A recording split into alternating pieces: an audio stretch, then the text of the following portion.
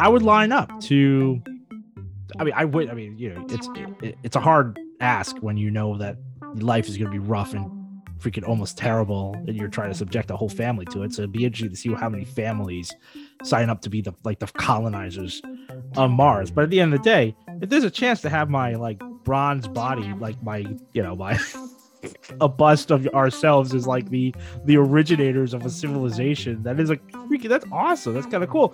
I just wish it was government funding, where it was the world governments came together and we're setting. That's what you want. We want nations. We want the planet to come together and be a species, governed by the species instead of these fragmented entities. And I feel like he's just repeating the same. It might even be worse. It's worse because he's going to be totally authoritative with capability to never lose control.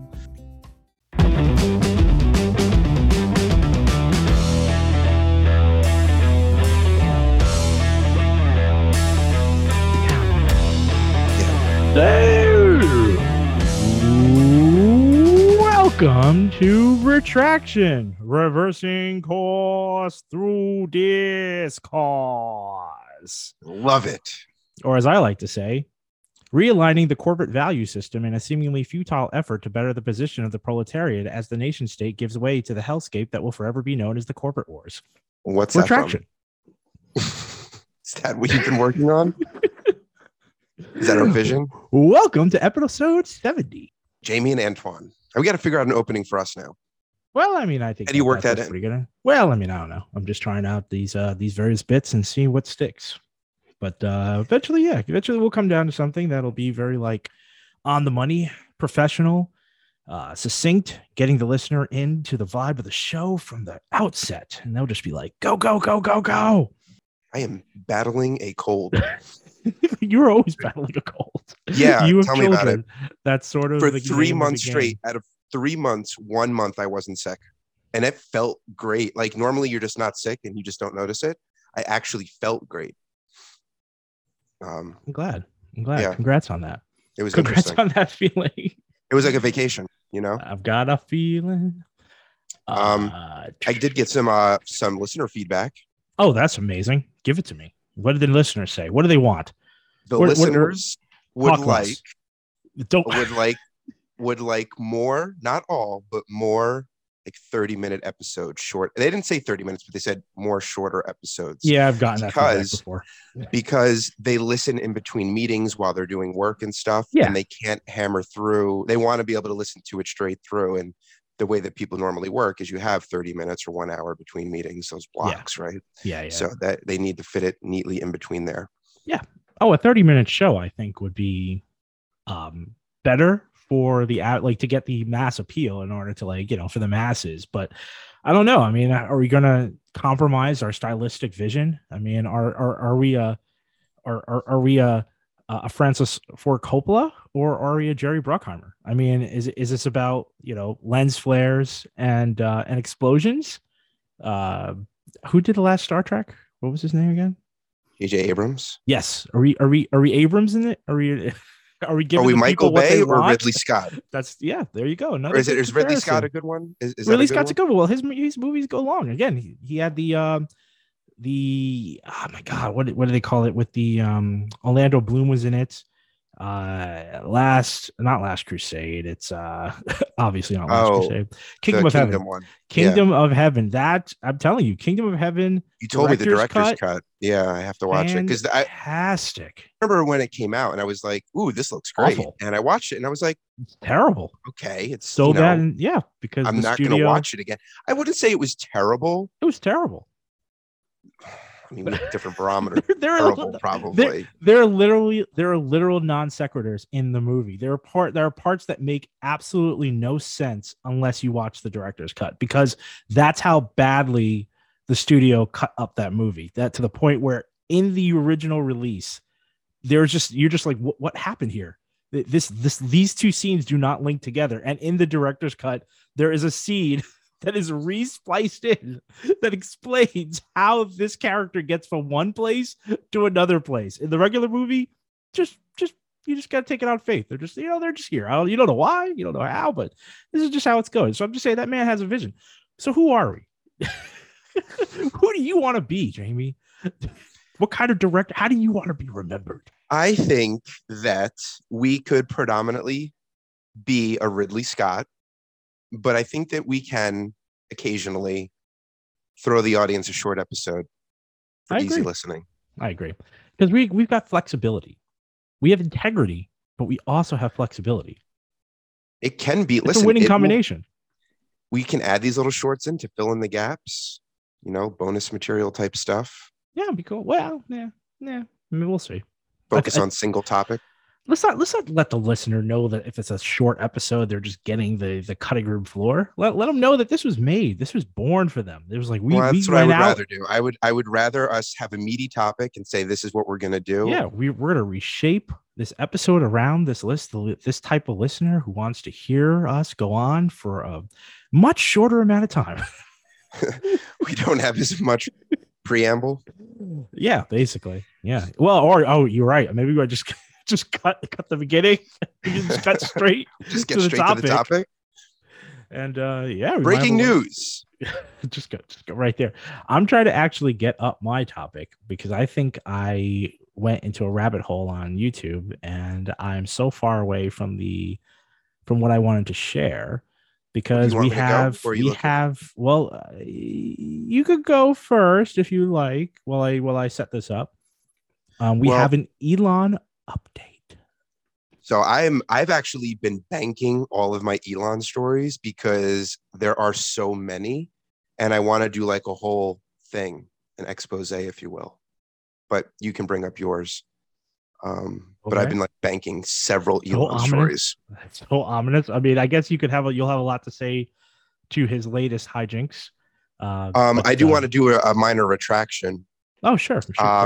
Last episode, you gave the 13 municipalities that would be legalizing marijuana in New Jersey, and one of them you named Belmar. There are two Belmars, and I had said that I just assumed it was the one on the coast. It is not. Oh, okay. It's the other one. Okay. So for anyone that's listening, oopsie. But okay. That's it. It's the other Belmar. It's the one I think with that gym dude who was like during COVID, like refused to abide by the COVID mandates and everything. Okay. Anyway, there you go. Do you want to go or do you want me to go? You seem very on edge. I'm on edge because I mean now I'm like, it's a little watered down, I feel, because I'm like, you have like an Elon expose, and I'm like, are you gonna? Oh, did I steal your thunder? Well, not really, no, because I mean, I just wanted to cover his most recent exclusive interview with the founder of TED Talk, and I thought that he had some really interesting points that he made up. Mine's probably more high level. Oh, good, because we're in the weeds, so maybe this can build into your top level. So you could suction this up and get this part of your expose, so you could get it moving in that direction or something of that effect. But so yeah, Elon's been lighting up the Twitterverse, the mediascape, whatever you want to throw in as your little catch-all to what's in and what's going on. So in this exclusive interview that he gives to I'm not even gonna look up the founder's name for TED Talks, but he's definitely a fan. He's definitely a fanboy of Elon's, and he covers. Which probably makes the worst kind of interviewer. Yeah, pretty much. And he covers a bevy of topics, but there are three in particular that I wanted to sort of hone in on. One, the first of which he does is full self-driving cars. He comments on where the future of self-driving cars will go. He does a really good rundown of robotic implants in human beings, which we had covered in an earlier episode, I believe, with it was like testing on pigs at the time. No, and they plan to do it on humans this year. Oh, okay. Yep. That's sort of what he does talk about that a little bit as well. And then he does his piece de résistance, which is what I like to call Elon's bid for space supremacy with the Mars colony. So he doesn't talk often a lot about the Mars colony, and or 100,000 a ticket, right? It's 100,000 a ticket. Yeah, we're gonna let him. You know what? We're gonna get into it because it looks like you're on the money. It looks like you were paying attention to the Elonosphere. And no, I'm telling you, I've banked a lot. So I'm go for going it. to, okay, let me just. In order to solve full self-driving properly, you have to solve real-world AI. Because you said, like, what are the road networks designed to work with? They're designed to work with a biological neural net, our brains, and with vision, our eyes. Because we need we need cameras and silicon neural nets in order to have self-driving work for a system that was designed for eyes and biological neural nets. What do you feel about the current architecture? Do you think you have an architecture now where there is a chance for the logarithmic curve not to tail off any time soon? Well, I mean, admittedly, these may be an infamous last words, but I actually am confident that we will solve it this year. Like you said, this year he's already out there. He's like, self-driving in 2022 completely solved. I mean, the approach, like you said, it sounds obvious when you say it. The world is built for humans, right? We've built a world for our own senses. So if we want to develop technology that will operate autonomously within that world, we have to build that autonomous technology as if with human senses, mimicking human senses, so it can navigate its way through.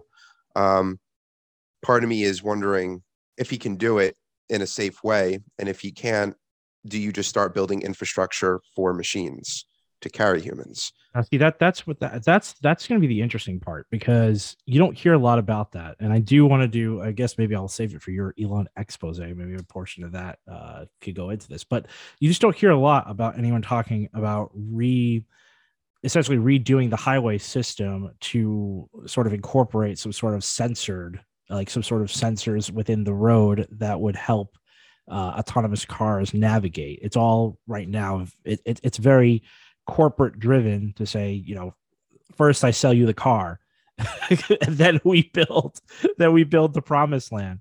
But here's the thing that I actually didn't cover in the clip, because you can't just play up an episode of a TED Talk. But he actually goes in to say that the way that they are working on this is by having a lot of human, basically a lot of people right now sort of like jotting down mistakes and documenting parts that are missing of the car. So like, so he actually uses the example of if a girl is crossing the road as the car approaches, but the human being could see the girl enter the street, but doesn't know where she is in relation to exiting in front of the truck, in that, a human being would then start to slow down because they would anticipate that there could be an incoming disaster, whereas the AI would not, because it didn't sense the person entering the road to begin with, because they are being blocked by a massive semi, for instance. We covered this exact scenario on a previous episode. We did. We were kind of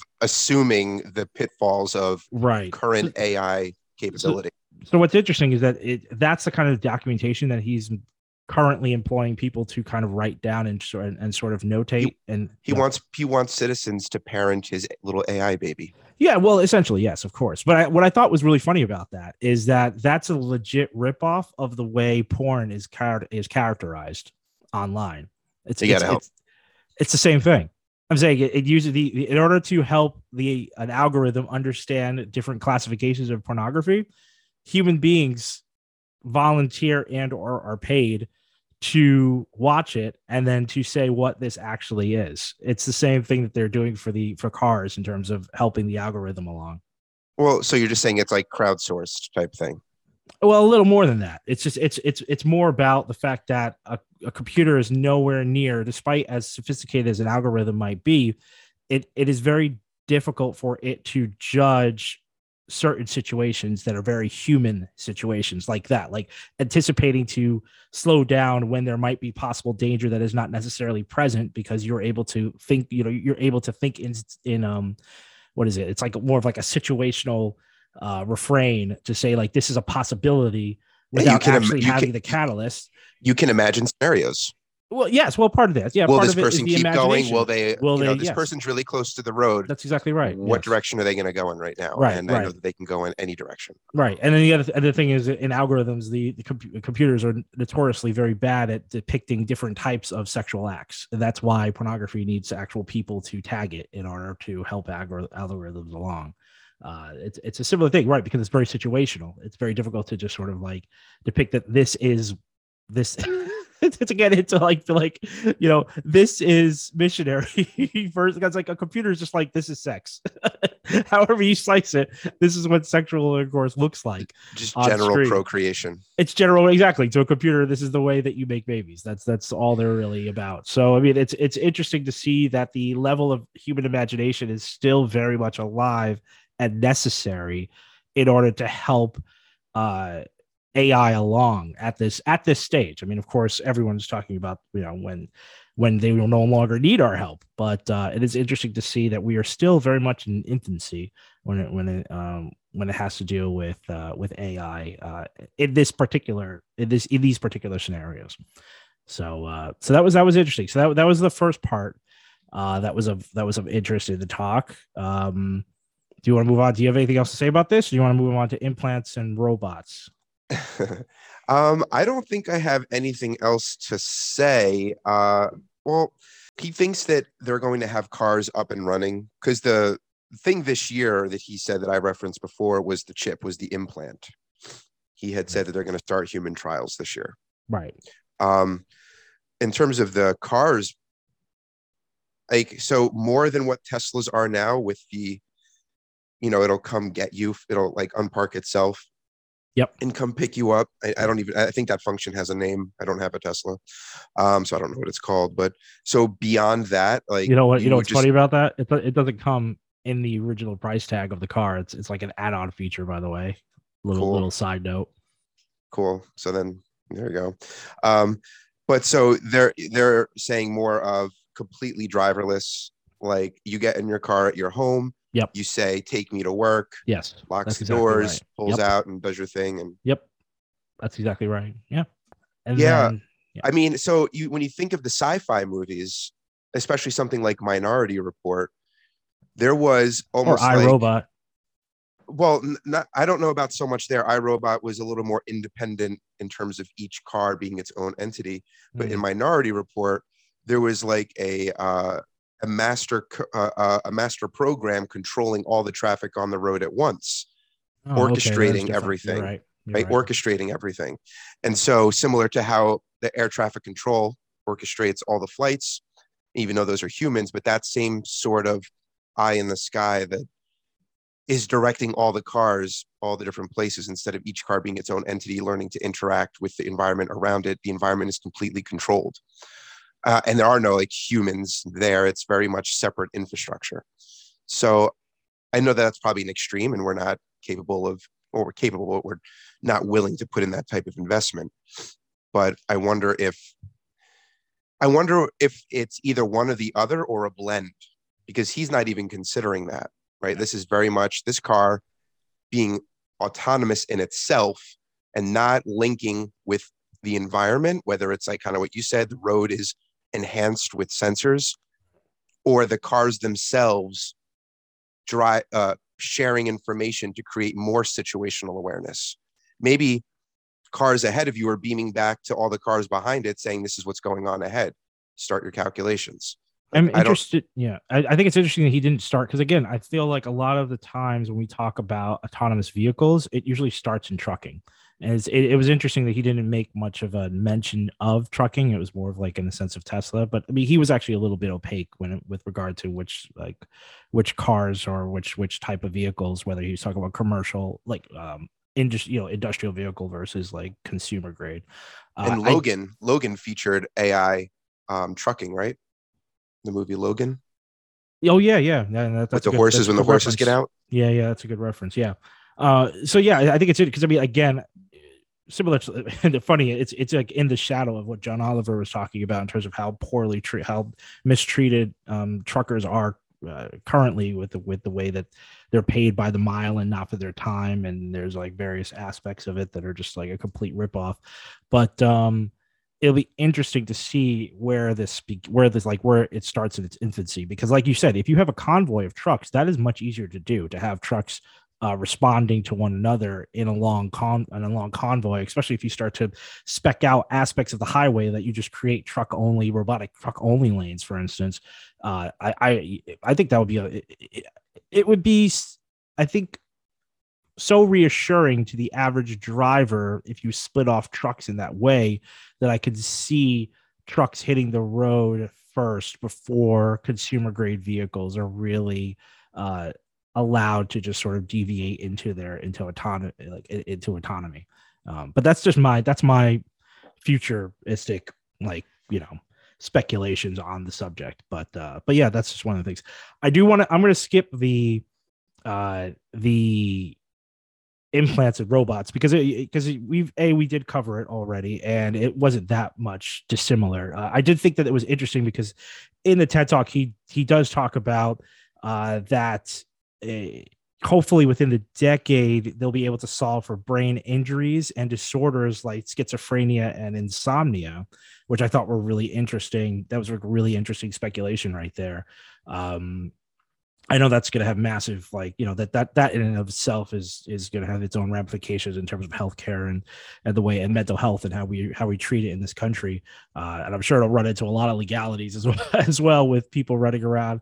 You have schizophrenics signing up to have implants put in their head, and then it's like, who's now in charge of the where does the insurance lie as to if the implant fails, and then a schizophrenic who's not taking medication ends up doing something? It's like, where does that fall on Elon? Does that fall on the person? There's gonna be a lot of things like that. Or what happens, is it a one-time cost? Does it need to be recharged every once in a while? Again, how does that work? No idea. And then you can't make your payment, and they just turn it off, and you deteriorate rapidly. But I don't know. Elon he's definitely not a stranger to allowing deaths to occur in terms of advancing humanity, which we'll get into in a little bit. So I really wanted to jump into the meat and potatoes, because I can't hold back anymore. So around 43 minutes of the interview, he is questioned about Mars, and he talks about the strategic importance of Mars. So he starts off very mundane. Basically, they're using the raw materials of Mars in order to fuel the rockets that will be landing there, and then from there, you could use that fuel as Mars becomes almost like a resource depot, like a fueling station, and then you could send rockets from there into the cosmos, or wherever. It becomes, basically, in his head, Mars becomes it's like the Nile River. It becomes the major, or the Mediterranean. It becomes the trading facility. It's like you have to go through Mars in order to get to the rest of space. That's one of the ways that I view his supervillain mindset work, starting the wheels to churn. But we're going to start here around 46 minutes, because I think this is where it gets really interesting.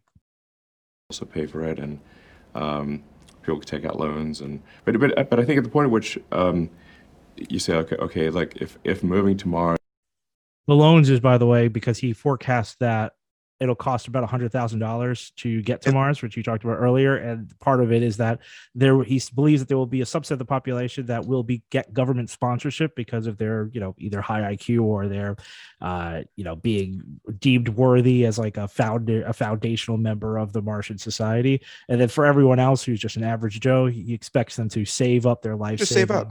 Right. Just save up 100,000. Well, it's to save up 100,000 is one, and or to get into some sort of weird debt brokerage scheme that allows you to, secure seating on the Martian civilization, and then you get there, and now maybe you're working off that debt. I don't really know. It's not even. Is no longer a real thing there. There's all of that, but it's not even a matter of whether or not a person or a family can save up 100,000. It's not feasible for everyone, but you can over time save up that kind of money. But it's your retirement that you want to start to compound for your later years in life. And no, normal people, most people cannot save up $100,000 to just blow on a ticket. Well, they're not. It's a one-way ticket. You're starting a new civilization. So that is your retirement. I mean, is everything free? Is everything provided? Once you get there, you're golden, and it's a commune. Let me go back to that. Let me see if he addresses it here or not. Because you're going to go there dirt are, poor, and then what happens there? Well, you're gonna work. Well, you're gonna work. Well, he says it's gonna be really hard. Hold on, let me see if he says it here. For argument's sake, $100,000, then I think almost anyone can work and save up and eventually have $100,000 and be able to go to Mars if they want. We want to make it available to anyone who wants to go. Yeah. And very important to emphasize that Mars, especially in the beginning, will not be luxurious. It will be dangerous, cramped, difficult, hard work. It's kind of like that Shackleton ad for going to the Antarctic, which I think is actually not real, but it sounds real and it's cool. It's sort of like the sales pitch for going to Mars is it's dangerous, it's cramped, you might not make it back, it's difficult, it's hard work. That's the sales pitch. Right. But you will make history. But it'll be glorious. Right. So on that kind of launch rate you're talking about, over 2 decades, you could get your 1 million people to Mars, essentially. Whose city is it? Is it NASA's city? Is it SpaceX's? It's the people of Mars' city.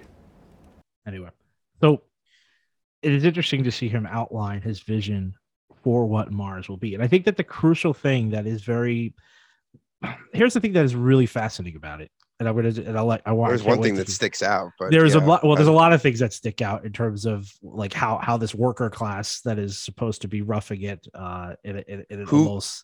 who is governing this? Because the way that he phrased that in the beginning of that clip, he is. And then it's an interesting thing, because if that is true, then what is he manufacturing that would keep ships from Earth coming if no government has an interest in propagating up another new government on a different planet? Or is it that he has interests on Earth that will continue to support him?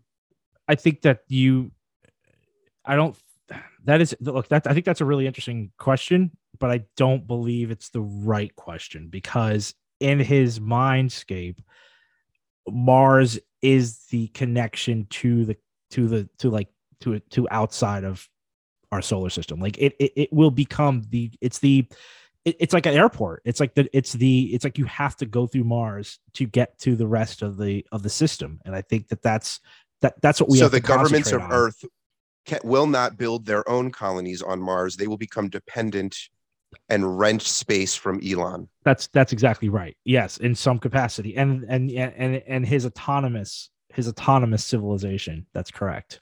Yeah. I mean, what's funny is it's literally the plot. It's almost like the plot of Foundation.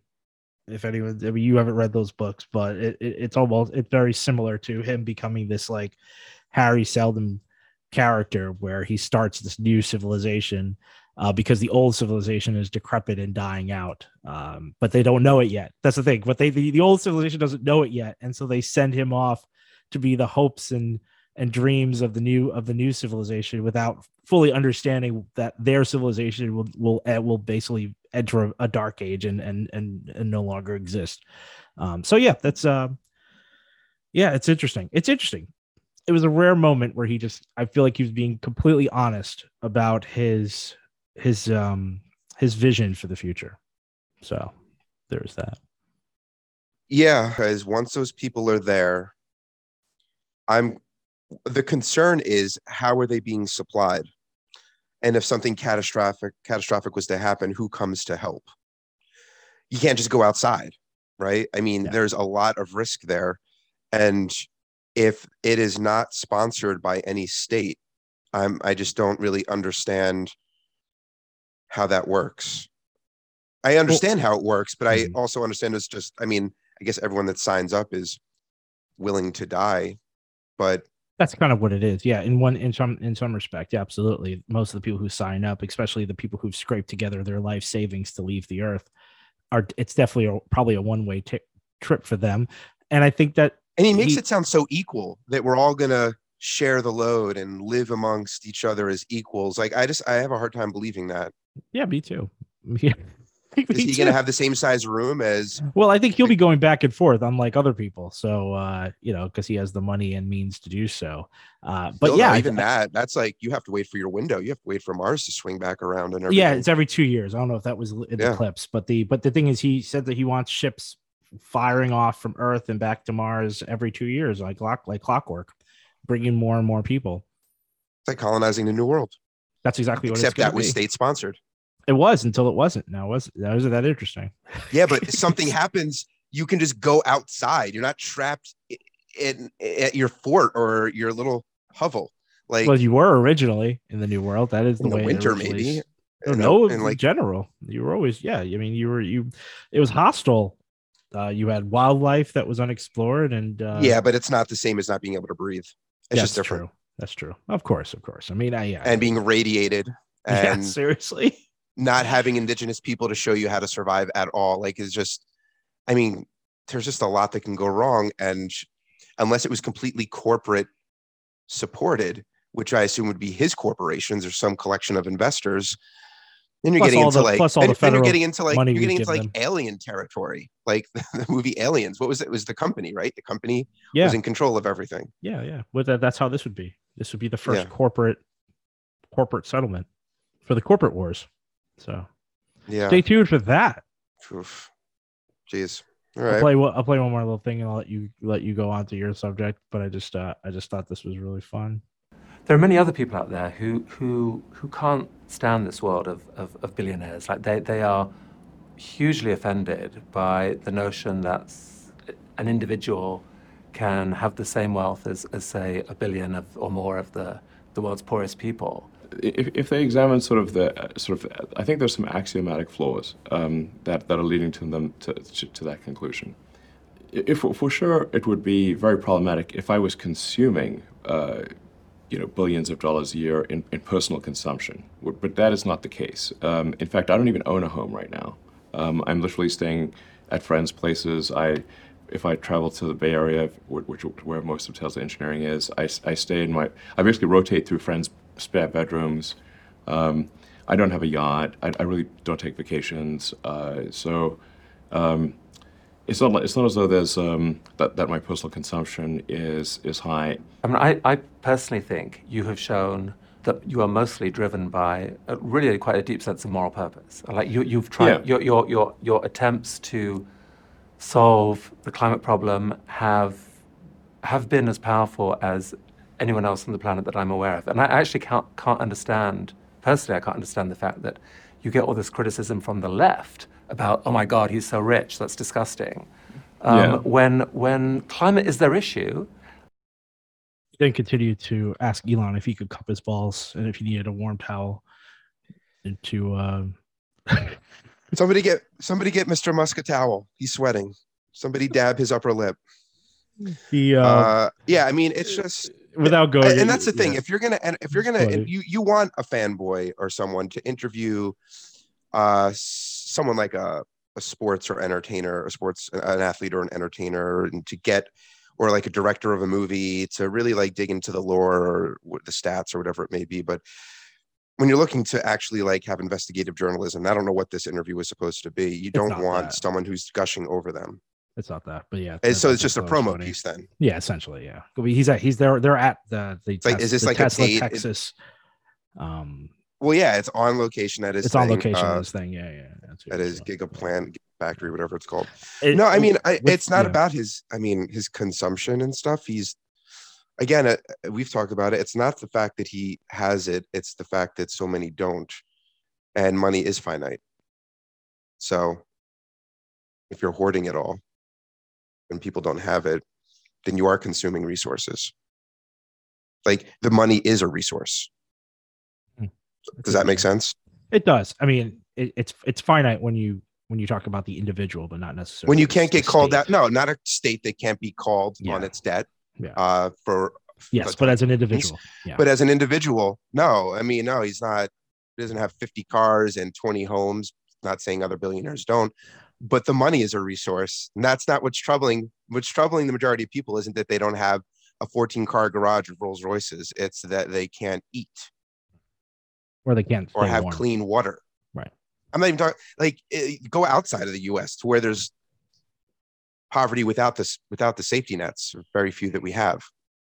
Like there's some, I don't know. We don't have to go that far, but he actually goes on to talk about how the various arms of Tesla are philanthropic adventures because they are about a love of humanity and trying to get humanity to a better place. So in a sense, he is the philanthropist in terms of all his businesses because he's trying to push the human experiment to its next level. So I just didn't feel the need to play that. Yeah, I mean it's interesting because that's what we have in our history is, you know, these quote unquote great figures who the ends justify the means, and they do propel us. You know, it's hard to argue. They have propelled us to the next level in certain disciplines or whatever. To argue it, but they never solve the problems that they claim to be out there trying to solve.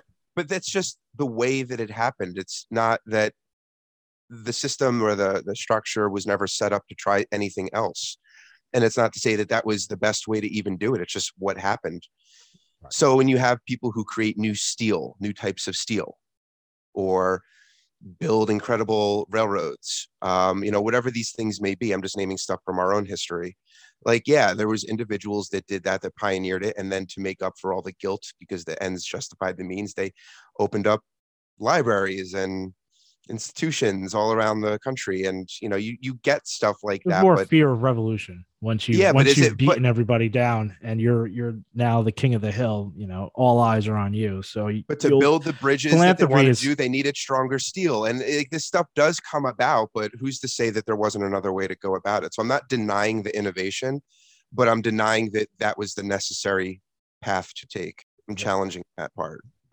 Which part? The cruelness in terms of corporate enterprise, or the need to wash one's reputation clean after you? No, those are two different things. Not the philanthropy. He's saying that his inventing new steel is the philanthropy. Gotcha. Yes. Okay. Which I'm not really buying too much, but no, I hear the innovation itself. I'm challenging the way that it comes about. That has to go. It has to be, some billionaire, which tends to be the case, driving the innovation rather than, I don't know, funded research. Yeah, but I mean, we have tons of funded research in terms of. I mean, that's the hilarious thing about the billionaire the billionaire savior class is that much of their innovation is a direct result of public funded research for the most part. If you go back far enough, anyone who's come up with I don't want to throw it out there, but again, so then why isn't he just contracted out? Why isn't he just contracted out by NASA, by the Defense Department, by whatever it may be, by the Transportation Department? I don't know what it's called. What do you mean by contracted out? Well, I'm assuming other than just directly working for them, but that's kind of what I mean. I know what you're saying. He's benefiting from subsidies and grants or whatever it may be, right? But that's how it works now. But to get rid of that, to have more control, why isn't he just being contracted rather than subsidized? Why isn't the state saying, let's do it on Mars, let's do this thing on Mars, let's do it this way? And we could, but we have a broken system in terms of how our representatives write laws and allocate funding. So therefore that funding is given to the people who in turn fund their campaigns. So they're not as likely to take the money away from them or change up the system, because then you might not get reelected, right? So there is something like that. Funny enough, he actually does say in this, when he's talking about the new Mars and the Martian civilization, he wants it to be a direct democracy and not a representative one, which I feel like is, that's pure democracy. Well, yes. Well, just a democracy. Like the Puritan settlements, right? Yeah, something like that. It's just like that. We have a town hall. Great state of Athens. Everyone votes in a town hall. No, I'm down with that. You get your stove. I mean, we have the tech to do it now. We just don't have the education. But I'm down to do it now. Yeah. But then there's just so much granularity. There's so many little things that are happening. It's hard to vote on them all. That's why I was like, we should all develop personal AI that kind of learns what we would do. Well, I think to his credit, he actually talks about streamlining laws and making effective ones and keeping them on the books as opposed to having to constantly amend them. I think that our system is incredibly complicated because of the way that it's designed to be complicated. It's designed that the average person does not have the time to really spend and think about it. That's by design. You have to have a certain level of privilege to give the amount of attention that is necessary to the system in order to like sort of be on it about like what it's actually doing.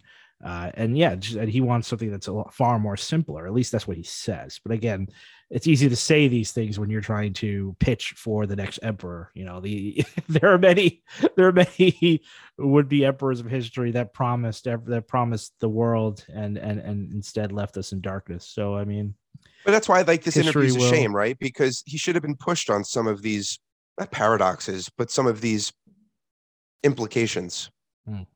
It would have been interesting to hear him respond, to go, a couple layers deeper than just like one question, two questions, like follow him down the rabbit hole and push back, because then he gives these seemingly moral answers that address the future of humanity, but doesn't really get into what does that mean for us now?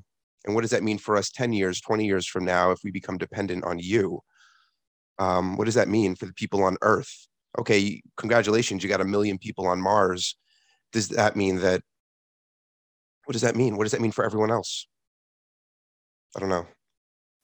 He paints, earlier in the interview, he paints the Earth that they're leaving behind as a transformed utopia through artificial intelligence and the adoption of robotics. He literally says things like people will want for nothing. He doesn't fully address what will happen to displaced workers. He says something to the effect of there is always work. And there's like a shortage of actual workers, like jobs, like there's a shortage of workers to fulfill roles and that are like in terms of vacancies today. I don't know where he's getting that data or numbers. Someone's got to mine the asteroid belt. That's exactly where you're going. And he does reference Battlestar Galactica, but he really should have been referencing the Expanse, because this is far closer to a dystopia than it is some sort of high-minded, glory fest, philosophical glory fest. So yeah, I mean, I'm not gonna lie, it's cool. I just don't really like how it's being done, but it's cool. Everything is cool. I would be, look, here's the thing. I would line up to, it's a hard ask when you know that life is going to be rough and freaking almost terrible, and you're trying to subject a whole family to it. So it'd be interesting to see how many families sign up to be the colonizers of Mars. But at the end of the day, if there's a chance to have my like bronze body, like my a bust of ourselves as like the originators of a civilization, that is like freaking, that's awesome. That's kind of cool. I just wish it was like government funding, where it was like the world governments came together and we're sending that's what you want. We want nations. We want the planet to come together and be a species, like governed by the species instead of these fragmented entities. And I feel like he's just repeating the same. It might even be worse. It's worse because he's going to be totally authoritative with capability to never lose control. I mean, it was different when, you had little chieftains or paternal tribes or maternal tribes, even, or colonies, or even like just the different individual colonies. That they didn't have the means to dominate forever. Right. Like, we have that now. Exactly. We have weapons that create mass destruction that no individual can rally against. So no, it's, you just want, I'm the EVs, SpaceX, the Neuralink, Starlink, all this stuff is so amazing. I just wish it was done a little differently. Yeah. Anyway, that's all I had to get out. I just wanted to add that into our Elon watch. So what'd you got? All right. I got a thing. Switching gears away from science back into, it's a mix of science and politics, depending on how you look at it. 2 weeks ago, the Supreme Court reinstated a Trump administration water rule that limits the power of states and native American tribes to block projects that can pollute rivers, streams, and other waterways. Did you hear anything about this? I knew when it was. I heard about it when it was originally enacted. Is that where? And then right now, is it being what's happening? It's being repealed. So the Supreme Court reinstated Trump's water rule. Oh, they're reinstating it. So who removed it? Well, we'll get to that, but a federal judge, a district court judge, I should say. Okay. So some history here before we get into that bit. For nearly 50 years, the Fed could not issue a license or permit to companies for projects that could result in a polluted waterway unless the affected state or tribe certified that it complied with the Clean Water Act and a state law or waived their rights, right? So the power was in the hands of the residents. In 2020, Trump radically limited this power to QC projects like oil pipelines after complaints from fossil fuel companies and Republicans in Congress. This is what I remember. I remember when that happened. Yes. So Trump's EPA rollbacks included cutting state and tribe authority to modify or deny certifications and permits, and slash the amount of info companies had to turn over, which leaves states and tribes in the dark about the dangerous environmental impacts of these new projects. So then we fast forward to 2 weeks ago. 5 justices on the Supreme Court agreed to halt a lower court judge's order throwing out the Trump rule. 4 justices, which were comprised of 3 liberals and John Roberts, said they disagreed with this decision. Now, the Biden administration actually said that it agreed that the district court judge lacked the authority to throw out the Trump rule without first determining that it was invalid, but also urged not to reinstate the Trump rule, saying that officials already reverted back to what they've been doing since the 70s, and another change would disserve the public interest. Also, Biden has already started to rewrite this rule, which should be ready next year, so it will even change again if they were to revert back. And we have an example of exactly how constant changing, especially knowing that this rewrite is coming, will disserve the public interest. Processes have been in place for decades, and breaking them has already led to confusion in states like Washington, where we saw a near collapse of the aquaculture industry, where growers could not get permits processed in time for the planting season. So, what seems to be at issue here is the circumstances for the ruling.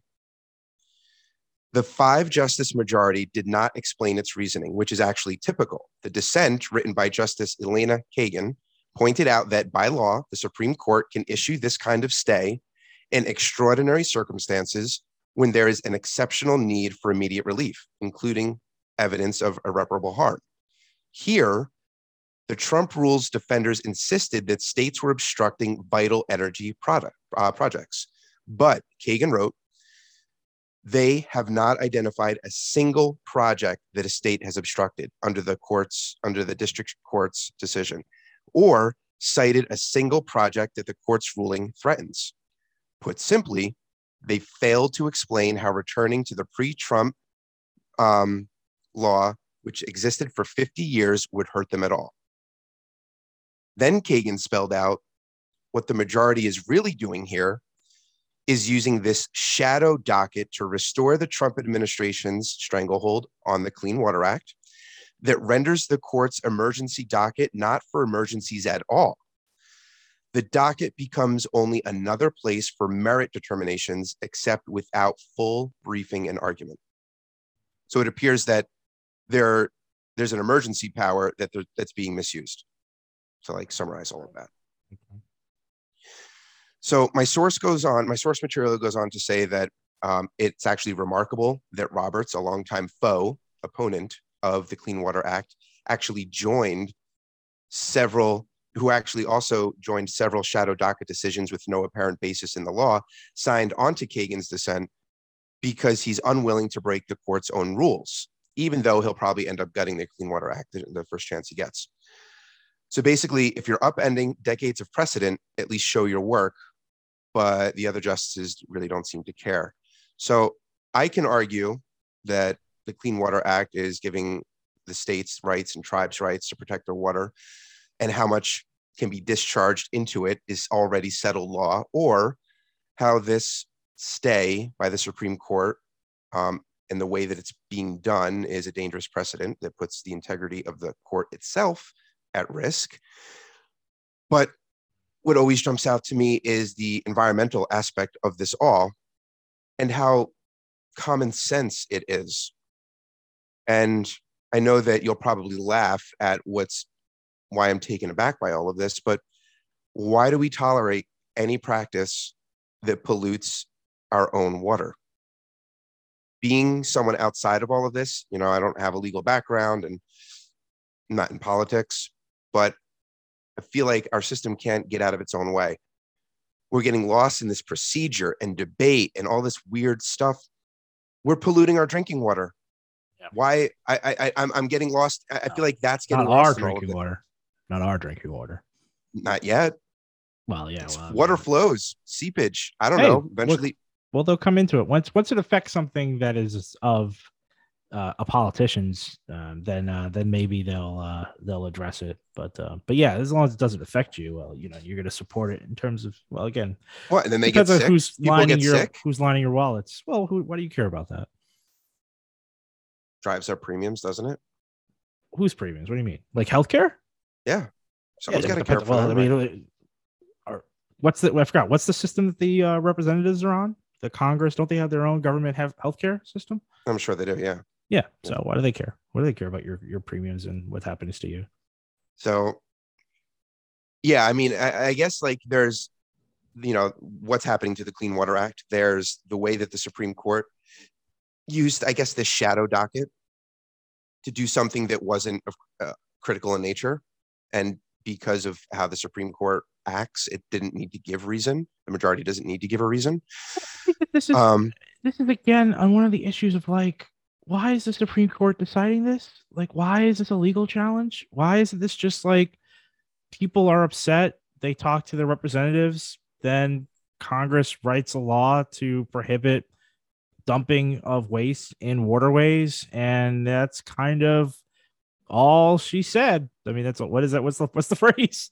All she wrote. All she wrote. That's kind of all she wrote. Like that's how a political system operates. The fact that the court ends up being the arbiter as to good legislation and bad legislation is the kind of the quintessential problem with the modern American republic in terms of like getting things done. Like I don't even understand why this is a court decision at all. This is clearly the people who are being affected by it have representation in government and should be pressing their representatives in an ideal world to act in their best behalf. And it corporations should not be able to sue or try to overturn the will of the people if the people feel like they are being adversely affected by the actions of a corporation. Why this is a legal challenge? Well, Trump rolled back the Clean Water Act. Yeah, but he rolled back certain aspects, and so people went to the courts right to try and challenge that, which is a problem. The district court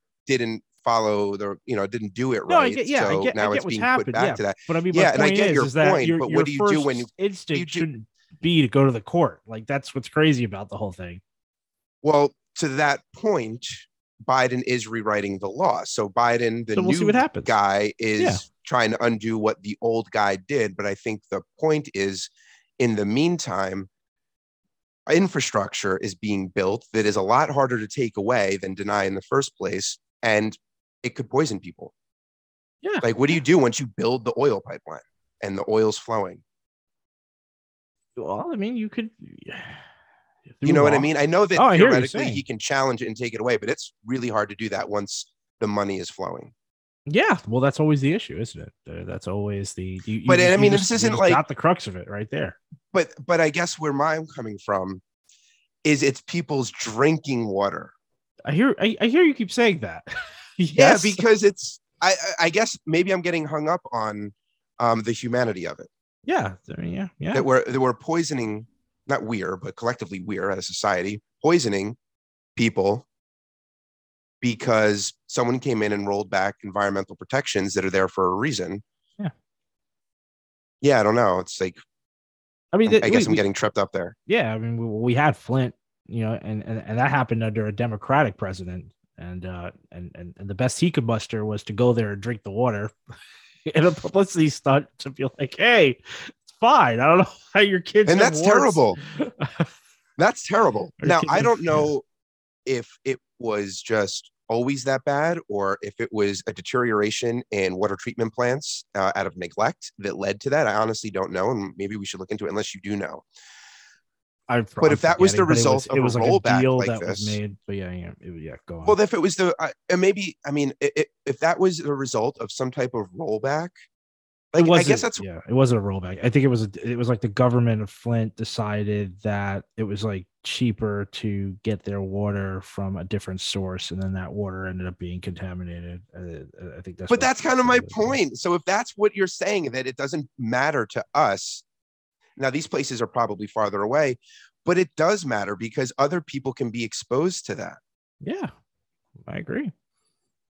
Yeah, it's just blowing my mind. It's drinking water. I mean, we have issues with drinking water throughout the United States. I mean, we even had it in New Jersey. There was a thing in Tom's River back in like the 80s or 90s where there was like a cancer cluster and contaminated water. That's a long time ago, so maybe I have to fact check that one. But I have that. I'm just saying, there's still other issues. There's still other parts of I think there's problems with water in terms of pig farms and people who live near any type of But these are all things to solve. So I'm not denying that other things exist, but this is a step in the wrong direction. We should be addressing all of these other things and then working to fix them, not undoing what we've already accomplished.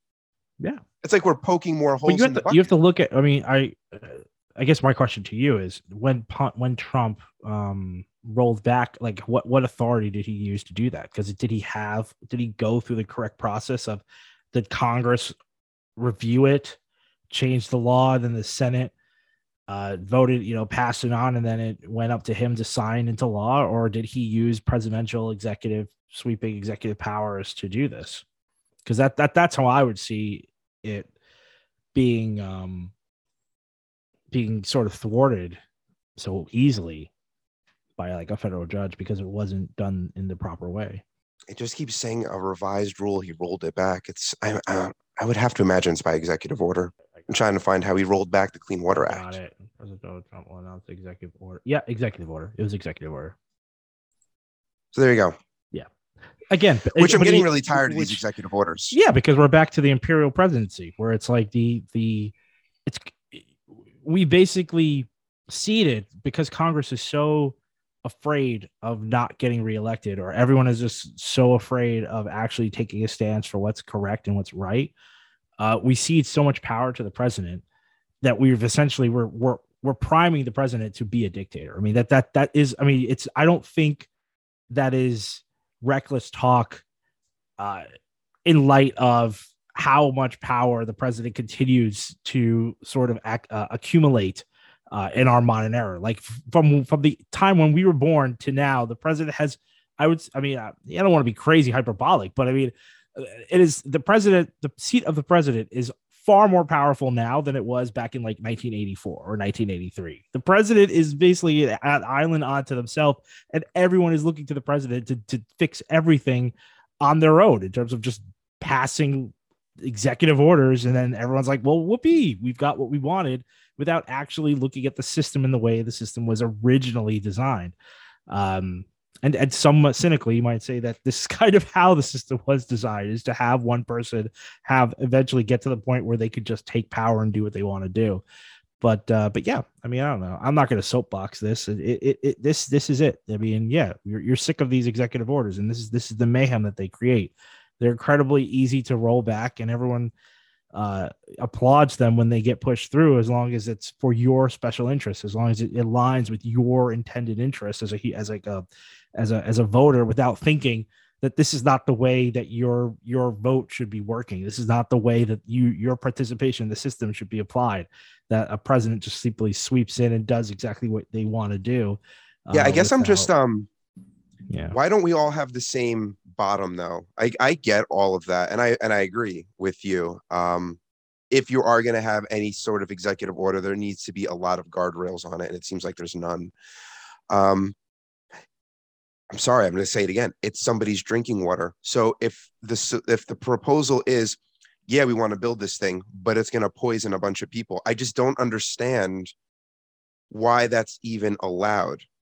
And it wasn't, because it was, illegal under the Clean Water Act. But I don't understand how anyone could support him in doing that.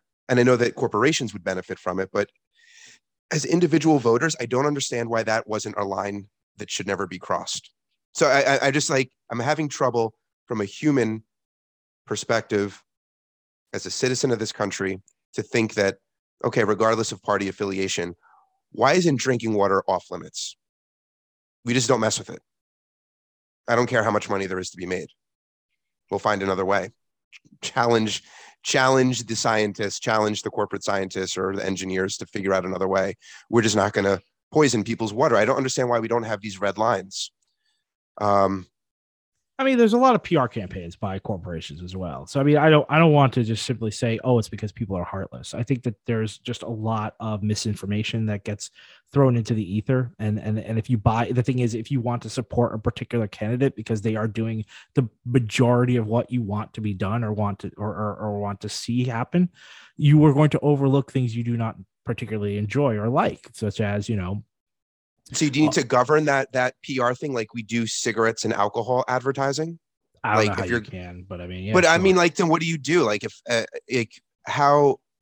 That's the thing. You have to. How do you stop that? I feel like you could go to a number of Trump supporters and say, "Hey, what do you think of the Clean Water Act? Do you think people should have clean drinking water?" They'll go, "Absolutely." And you could say, "Hey, did you know that he rolled back this?" And they'll be like, "Well, that's not real," or it's like the opposition overstating and inflating. I already know what the response would be. What about Hunter's laptop? I already know what the well, it could be a number of different things. My point, it's weird. It's illogical, but no, I get what you're saying. If you drill down with any individual and say, hey, this issue, and if it's especially like a human issue, people 99% of the time will all agree. But it's in mass. It's the mob mentality that give in to the party line platform pretty quickly. Especially, it's almost like you don't want to. Well, you're answering like this weird ostracizing thing. Like I don't want to be looked poorly upon by my peers. So what's the company line again? Okay, that's what I'll go with. Well, you're answering your own question. So that's why. That's why. No, but but to your point, when it comes to going green, and it shouldn't be up to the individual to solve this. It's not up to you're not going to solve climate change. You're the one that pointed this out. You're not going to solve climate change by everyone buying LEDs. It shouldn't be, the burden shouldn't be put on the individual. And I'm going to throw it back at you. It shouldn't be put on the individual to stop this.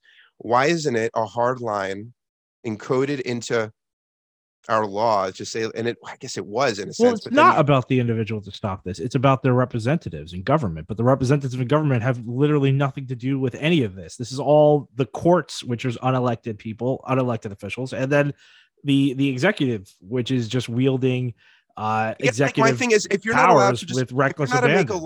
You're not allowed to make a law to say, wow, that would be a really nice place for a factory. Too bad there's people living there. We should go purge them all, send in the military. If you're not allowed to do that, if that is ridiculous, then why isn't poisoning people's drinking water on that level? Well, you're basically doing the same thing. Not ridiculous. It's called eminent domain, and it happens. I meant like killing them, like violently. Oh, I'm sorry. Okay, yes. I guess you can't kill them outright. You have to kill them. But that's what poisoning their drinking water does. Yeah, well, that's right. You have to have an ulterior motive or an ulterior means that causes like plausible deniability in terms of how you're offing these poor people. I just don't understand why it's not held in the same regard.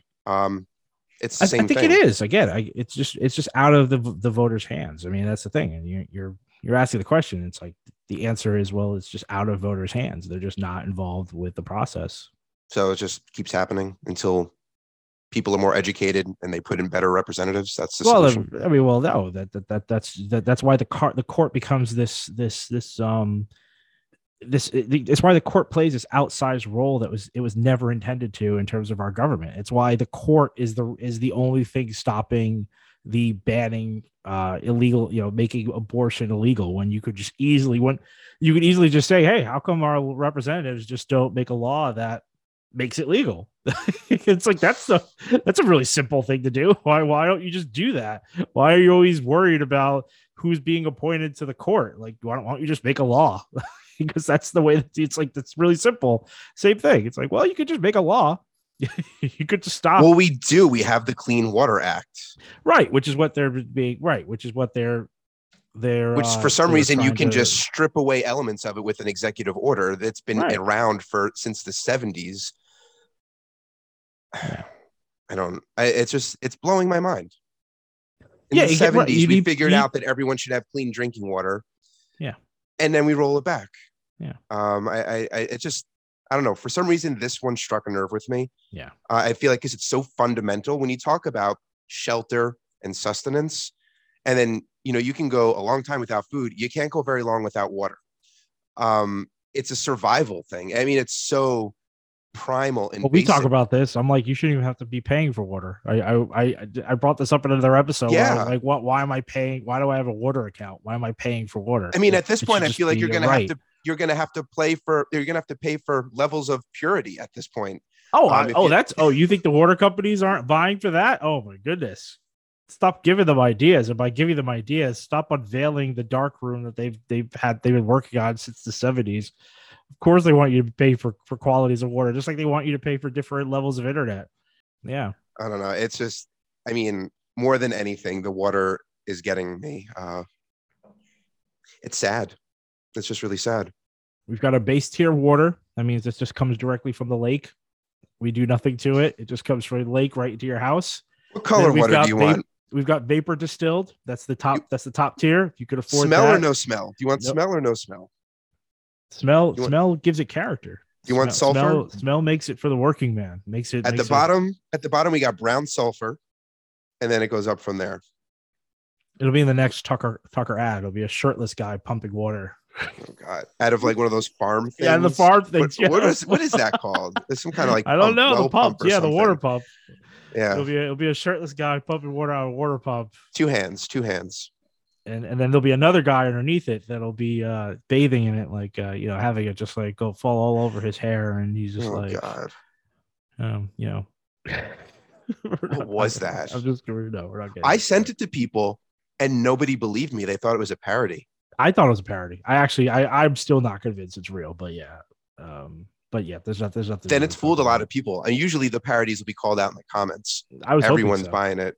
Yeah, I don't know. Maybe it's because people want to buy it because he's so disliked. Tucker Carlson is just he is the foil. He is the villain of the day. That is a whipping boy of sorts. So he's doing maybe it to everyone himself. just wants to believe it. Yeah, of course he's done it to himself. But at the end of the day, I mean, I just can't believe it. There's no way he greenlit an ad like that. I don't know, man. That was rough. That was crazy. I've never seen anything like that. No, man. That's. I'll never look at a Tesla charging station the same way again. I'll let you know that right now. So if any listeners want to look that ad up, go for it. Just type in Tesla charging station, naked, chiseled abs. Tucker Carlson. Put that string together in Google. Tucker Carlson Originals. Is that what it was called? You could, it's a Tucker Carlson production. Production. Yeah. So, Jay, where can they find us? At Retraction Media. Hit us up on Twitter. Keep sending us topics. Let us know if we got anything wrong. Happy to revisit, possibly make a retraction. Tell your family and friends. Share the episodes with them, especially if you have a favorite. And rate us on your favorite podcasting platform. And with that, Retraction out. Instead of an object going along at 60 miles an hour, which if it gets it wrong, someone will die. This is an object that's engineered to only go at 3 or 4 or 5 miles an hour. Walking speed, basically. And so a mistake there aren't lives at stake. There might be embarrassment at stake. As long as the AI doesn't take it over and right. murder us in our sleep or something. Right.